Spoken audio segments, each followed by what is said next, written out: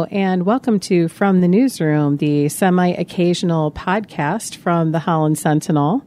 I am editor Sarah Leach, and today I am joined by one of our best and brightest reporters, Arpan Lobo. Welcome, Arpan. Hi, Sarah.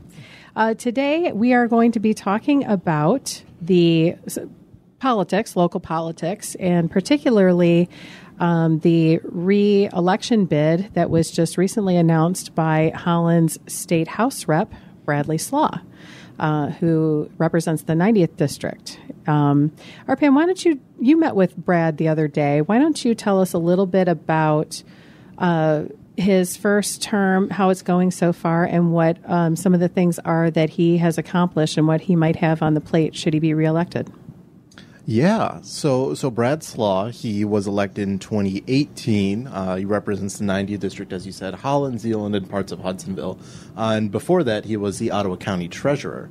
So in his first year, it was kind of an odd year in the legislature. It was also Governor Gretchen Whitmer's first year. Mm-hmm. And one of the big takeaways, if you followed the legislature throughout the year, was that a budget couldn't really get done until months after deadline. There was a big bust-up between the legislature leadership, which both chambers are controlled by Republicans. By Republicans, and Slaw's a Republican, but he's not among the leadership.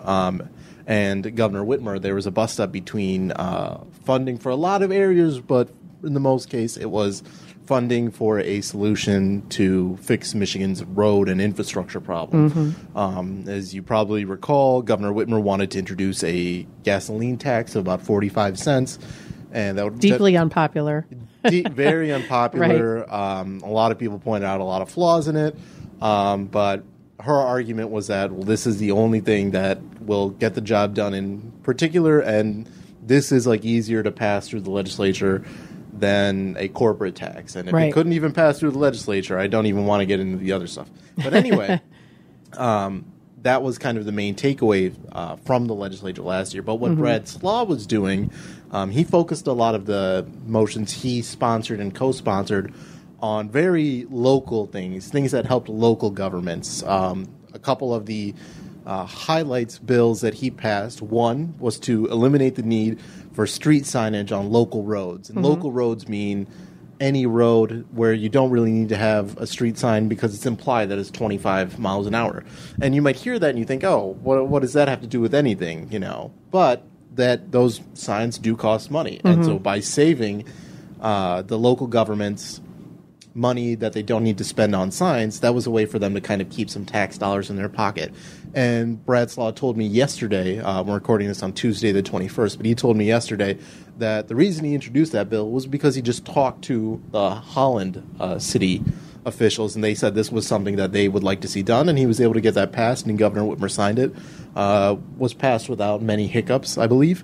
And so he said to me, he goes, that might save a community like Holland thousands of dollars, but think of a city like Detroit or Grand Rapids, it could save, upwards of hundreds of thousands of dollars. So that was one thing that he was able to pass.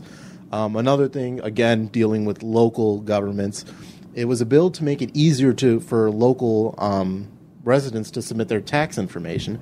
And again, that might be something that probably going back to his roots a little bit. Right. He was previously you could only submit your tax information to the treasurer, and if the treasurer wasn't in there, a clerk or assistant couldn't accept it. But through a bill he introduced, and that was passed, that was able to be changed, so now that it's easier for residents to submit that information.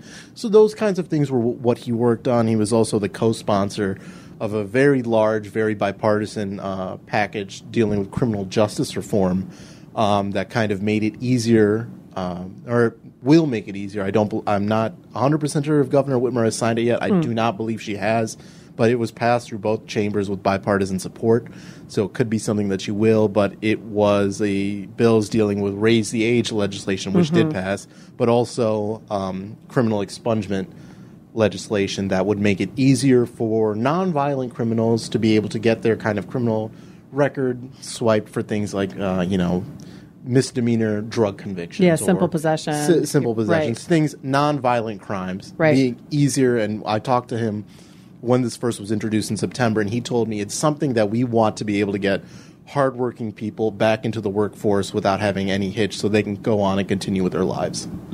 So when you talked with him, should he be reelected, what kind of momentum is he bringing forward? And what are some of the other projects that he said that he wanted to work on that he hasn't really gotten an opportunity to do yet?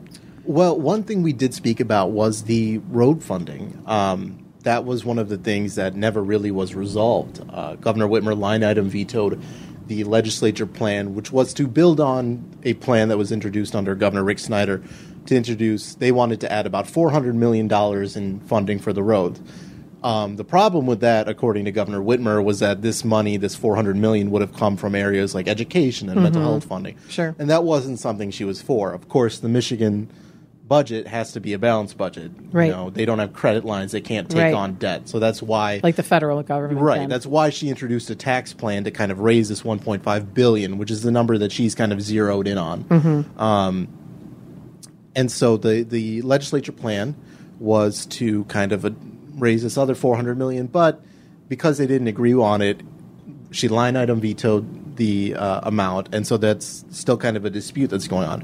What he told me was that he wants to be able to make sure that the legislature can communicate better with Governor Whitmer. He told me that one of the things that he sees as his job is how do we best communicate with the governor to accomplish what she thinks needs to be done. And if she's kind of, identified the infrastructure problem that she has, she campaigned on fixing the damn roads. Right. That was her slogan. That's something that he wants to work with her on being able to do. Now, with a Democratic governor and Republican control in both of the chambers, there's a divided government.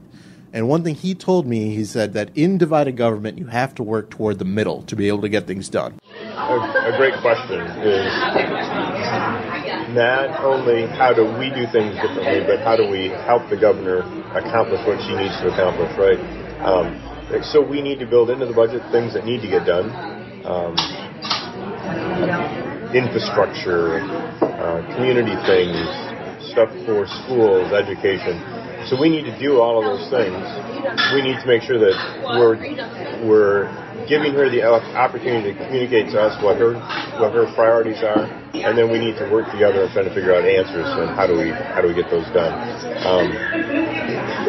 And none of that's easy, as you stated. Divided government is part of the issue, so we need to be able to use that divided government wisely, because divided government means that you have to work toward the middle, and that's my goal, is how do we work toward the middle. That actually sounds kind of refreshing, because it is refreshing. I mean, even when you're dealing with like state leadership, more often than not, depending on which chamber that you're talking to, they're often critical of the leaders of the other party, and it just gets to be kind of exhausting sometimes, especially when they're at an impasse over important issues to everybody in the state. So it's actually kind of nice to have a local rep. Yeah, that's a little bit more, moderate in terms of, the political rhetoric. Right. And that's not to say that he did not criticize the governor. Yeah, because he did. He put out a statement after the line item veto saying that Governor Whitmer was holding items hostage over her unpopular road plan. Right. If I had to, surmise that, I would guess that was something that he was directed by the GOP leadership to do so. Mm-hmm. That's not terribly uncommon in the state government to just kind of take the leadership's lead on those type of things. But it is nice to know that after all of that is said and done, to kind of reset, and then going forward, like how do we improve communication, because we don't see eye to eye. You hardly ever see that kind of stuff coming out of leadership. And that was something he said pretty early on when I asked him what he was looking forward to working on. Yeah. So what are some of your takeaways in terms of how his approach to government seems to be much more tied into the local level, and that he's staying out of the the statewide political fray, so to speak, and some of the really polarizing issues? Is that your read in terms of he's just trying to get to work and just trying to kind of serve the constituency and kind of rising above some of these other big picture things that seem to be taking up a lot of attention statewide? Yeah, I think so. He kind of ran and operated on the traditional kind of conservative ethos of fiscal responsibility, and that was something that the street sign bill was to be able to save money, right? And you can drive down the street and if it's a local, if you're in your neighborhood, you can kind of guess it's 25 miles an hour. Yeah. So that was something that he kind of ran on. It wasn't, any big overarching issues, but he did tell me that he likes to stay involved with some other items that maybe he's not exactly on the committee for, but he likes to keep an eye on it because he told me he's just really been in his first year in the legislature. He's really been about learning and just kind of just seeing how things are done and seeing how he can use that to his advantage to fix things, the problems he sees in local communities. Right. Holland, Zeeland in particular, but across the state. Being engaged in all of the subcommittees that I sit on are budget subcommittees, and so being more engaged in the budget and understanding more of the pieces of that and how they all fit together will be important to me. I was involved in a limited basis this first time around because I just didn't know enough. But how do you, as you gain knowledge and gain expertise, how do you try and help make that process go? So budgeting will be one of those big pieces. And once again, it's just listening. There are multiple other opportunities coming. I can see some of them already. You have to wait until the right time for some of those things to come to fruition. I've met him before, and you've obviously met him because you've interviewed him for several stories, and I think that that kind of dovetails with his personality too. He's just a little bit more of an observer, and he kind of takes everything in. So he's not quite like that, like that outgoing personality style. So I think that his leadership style kind of reflects who he is as a person. No, he's not. There are some people in the state legislature who are very boisterous. Right. On both sides. Some of them like to fire and brimstone. Right. He's definitely not that. Right. It's more about. He just kind of sticks to his kind of guns when it comes to those types of things. So what kind of, how is it coming into focus in terms of any challengers that he's facing going into the election? Right now, nobody. So okay, all right. His odds look good. Well, yes, it's hard to lose when you're not running against anybody. Right. But no, he's in a very traditionally Republican district, so he already had that thing going for him. It's not as if he was in a swing district at all. But right now, when he filed on yesterday, so Monday the 20th, that was just for the Republican primary, which takes place in August. And so I cannot see a challenger. That'd be highly unusual. Yes. Yeah. There wouldn't be a challenger for him in a primary. So after that, he goes to the general election. As of now, we're recording this, in mid to late January. There isn't a Democrat registered for the primary. So if the Democratic Party wants to get somebody, they have until Monday, April 21st at 4 p.m. To find someone to kind of go against him. Has a Democrat ever held this seat? Do you know? Not to my knowledge. I've been here for quite a while, but I don't have any memory of that happening. So in my research, because I haven't been here terribly long, it's almost a year now, but he inherited the seat from another Republican. Right. And right. It would surprise me if the seat was in too much contention going back forward. I'd have to look on that. Right, Daniela Garcia was the last rep for this district. She ran for state senate and ended up losing to Roger Victory in a primary, but she was also a Republican. Okay. So any other takeaways from the local government scene in terms of what to watch out for next, and especially in the 90th district? I'm not sure if there's anything to watch for next, but on a statewide level, next week Governor Whitmer will give her second State of the State address. You were there last year. Yes, that was crazy. And she kind of teased her new road plan because this is still something that she wants to get done. Last year was the gas tax. This year, she hasn't given out too many details, and she won't until the State of the State. But she mentioned a word. Triage, depending on how you pronounce it. That's a term kind of used in the medical field about addressing the biggest problems first. So maybe she's going to introduce a plan that will address the worst roads and bridges first. We have a bridge that was shut down in nearby Ferrysburg, not too far away. Yes, Smith's Bridge. Right? Smith's Bridge, yes. And so maybe that would be something that would get priority under her new plan. I know one of the big plans of the gas tax from some local reps was that it prioritized the southeast part of the Detroit area too much, and so some people felt as if West Michigan and other parts of Michigan were not getting enough attention as they needed.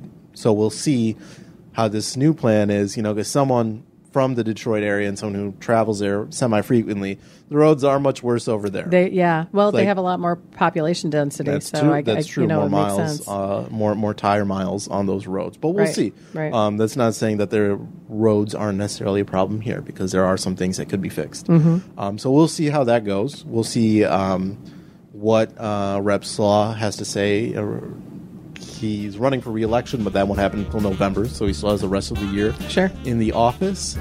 So we'll see how things go. Okay. All right. And with that, this has been another episode of From the Newsroom, and we'll see you next time.